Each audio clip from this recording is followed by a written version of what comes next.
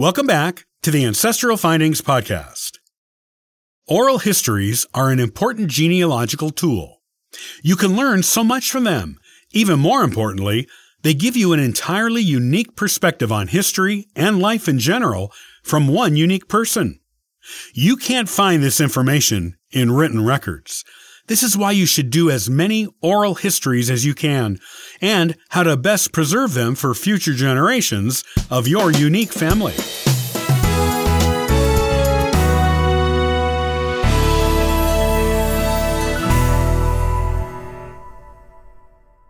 While you are compiling oral histories from the oldest relatives in your family, you may want to think about doing them for the younger ones as well. This is something that has not traditionally been done much in the past, as oral histories were seen as something that people would give once they were elderly and had long tales of historical value to tell. But when you think about it, an oral history is a glimpse at the world according to one particular person. Since people change throughout their lives, their perspectives and beliefs, and even ways of speaking and describing things change with them. Imagine how interesting it would be to future generations to enjoy the perspective of modern times from the point of view of a young person, a child, a teen, a middle-aged person, or someone else who was younger than elderly. Such perspectives would be excellent and valuable additions to your family tree, and to the history of your town, and the world. You could take oral histories from as many people in your family as you can, of all ages, and put together an excellent genealogy book full of fascinating and unique perspectives of all the present-day generations for future generations to enjoy. Wouldn't it be wonderful to have a recounting of your great-grandmother's childhood that she told someone when she was still actually a child? You could then compare her child's perspective on her life at that time to her later recollections and perspective on her childhood from an older age with the benefit of hindsight, the lessons she learned along the way, and gained wisdom to inform her interpretation of those earliest years. You can do the same thing for your family by taking oral histories of the children.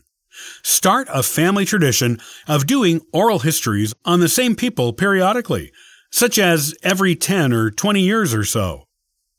The future generations of your family will have such a rich history available to them, which is an invaluable gift.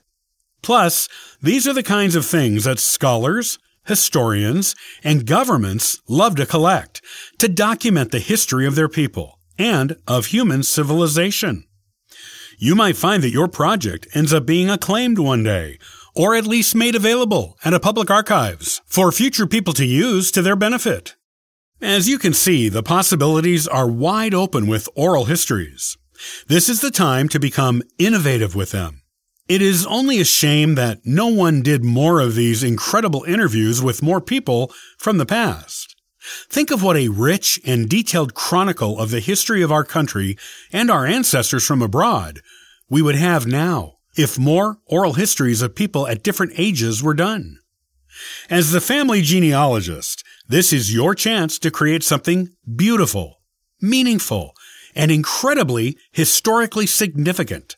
Why not create it? Once you have made your oral history questions, given the interview, and transcribed it, you must decide how you will preserve it. In most cases, it is best to keep both the audio copy and the written copy. That way, there will be 2 copies of the interview and 2 different ways to access it. Everyone always has their own preferred way of consuming content. Also, preserving the audio recording means that you are preserving your elderly or young relative's voice, including the sound of it, their accent, their manner of speaking or phrasing things, any vocal idiosyncrasies of theirs, and the emphasis they put on certain words or entire recollections. The vocal recordings gives a more authentic version of the way your relative felt about things he or she was discussing. This is a valuable historical item. This is a fantastic thing for future generations and historians. They can use the recordings to study the way people in this particular area or location in this particular time period, spoke. The same sort of linguistic studies are done on old oral histories today. People spoke quite differently, even in English, just a few generations ago.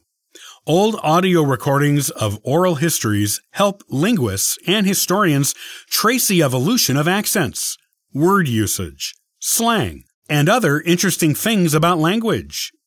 Audio recordings of oral histories offer so much more than just a first-hand account of history, as you can see.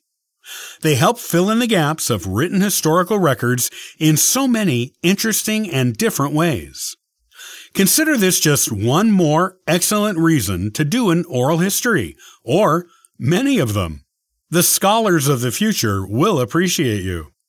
You can save your audio recordings to whatever is the most standard type of audio file in your country and time period. Sending it out to as many relatives as possible ensures that the recording is not likely to get lost. Be sure to also send it to your local archives, history center, genealogy center, or library, along with a copy of the written transcript. The people at these places will know how to best preserve it for future generations. And who knows, if your ancestor or your town ends up being of state or national significance one day, the audio recording and written transcript may end up being in the National Archives. What an honor that would be! Now that you know the importance of oral histories, go out and find some to listen to or read.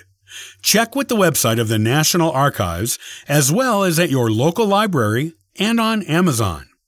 You can even Google oral histories to find other websites that might have audio or written oral histories or both versions.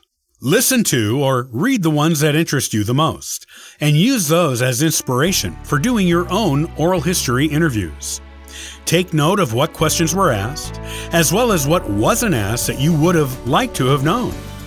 This will allow you to put together the best possible list of questions for doing your own oral histories with your relatives, both the elderly ones and young ones.